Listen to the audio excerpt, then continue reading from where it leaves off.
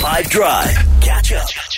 I'm starting to make lists to look back on what was for 2023. Can you believe that? It seems ridiculous. But when taking stock, sometimes it's interesting to acknowledge where certain things come from. You know, everyone's familiar with the term Merriam-Webster, right? Yes, sir. What you know about it? It's a dictionary. It is. I was reading this now. Anyone know, was Merriam-Webster a person, do you think? I've got the answer. I imagine so. I think Merriam-Webster was a person. I'd hope a teacher even. They sound like a person, yeah. So, because I just remember when I was at school, I had that, there was like that word book, which was white and red. And touch of green. Touch of green. Yeah, I know that one. And then that's how I would translate things with terrible tall. And then the dictionary that we had, I think, was a Merriam-Webster. So I went and I found out there were rather two specific people whose name was Miriam. They were brothers. And they were from a well-known publishing company. George and Charles were the two of them. And then the other part of that, Webster, Noah Webster. He was an influential American lexicographer, grammarian, and language reformer. So now there's a really popular dictionary that every year, in addition to it just existing and adding new words, also puts out a word of the year that a lot of people end up talking about. And this year's, as recently released, word of the year is authentic. Ooh. Why do you think that might be the case? I would think maybe we used the word a lot this year. A lot of people wanting authenticity. So this is true, but in combat to something that became really popular. Oh, fakeness. Fake people. Like fake news. No, not fake news. Oh. Like social media, the way in which people portray themselves. So there was something this year that became wildly popular, and everybody was using it. It's like a a website. real ChatGPT. Correct. Oh. So with the massive rise of AI in popular culture, people, as a retort against it to some extent, I think, started saying, well, where is the authenticity in it? And the world of AI generally, so not exclusively ChatGPT, but deep fakes and different things like that. And so word of the year, therefore, is authenticity, a desperate craving of our humanity and its uniqueness. So I think that that's a pretty sound and fair one, but obviously if that applies to the world, that's not necessarily you and your world, hey? So, for example, if I said to Nadia, I said to you, right, specifically to your life and your world, what's your word of the year? I feel like mine is peace. Like more than ever, I think. There's just been so much happening personally this year, and I feel like more than ever I've said to myself, I choose peace. I choose peace. I choose peace. Good. And Good that's how I want to live. I just want to be calm. More conscientious and more self-aware, and then you can block the vicissitudes of the outside world. I love that.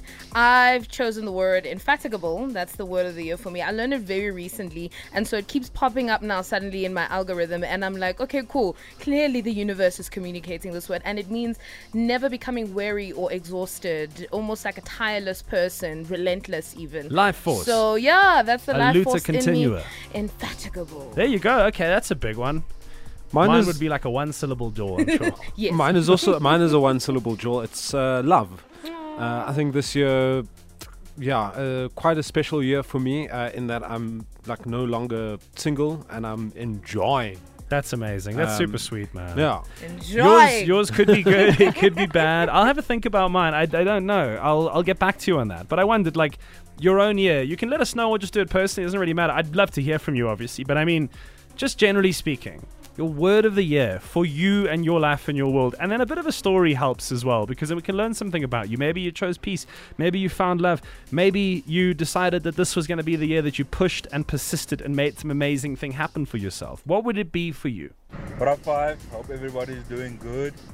So my word of the year is consistency.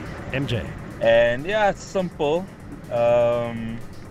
But I feel like it has so much meaning behind it, and once you grasp it, it really is a bit of a changer. And this was basically just one of those New Year resolution things a few years ago, where it's like, what's your New Year's resolution, blah blah blah blah blah. And mine was just to try and be consistent in whatever I do, and And that's why that is my word, and I love it so much because, you know, it's so important. It brought so much meaning and importance in my life that it's just not a word anymore, you know. It's so much more to me, and I feel like anything and everything that you do, if you do it consistently, and, you know, things just move, man. Things just move, and you see results in everything when you implement that. So yeah, that's mine. But anyway, thanks a lot, guys, for the show. I love it, and have a good one. Cheers. It's a massive pleasure, and I like that, dude, MJ, and I hope that you carry that energy with you all the way into 2020 more. High five, team. Happy Tuesday. So my word would be stretching. This year started off with a bang. I came back from Qatar after cooking at the World Cup. And then, I got married. I bought a restaurant and we are pregnant. So I have definitely been stretched to knee length this year. But if we can't be stretched, then what are we doing? Exactly. We're not made of glass. Test yourself. Jamie, I love that. Okay, OG, go ahead. Hi guys, this is OMG 20 Locks. My word of the year is love. Because the more love you give, the more you receive love. And it leads to success. Because nobody will want to see you doing good if you don't love people. I agree. I think that's a good one. I would take all of these as mine. I'm going to say change for mine because I got married and I feel like it was just a lot of changes that come with that, right? You get to live with your best friend. You get to start building a life together, but you don't quite yet know what the future is going to look like.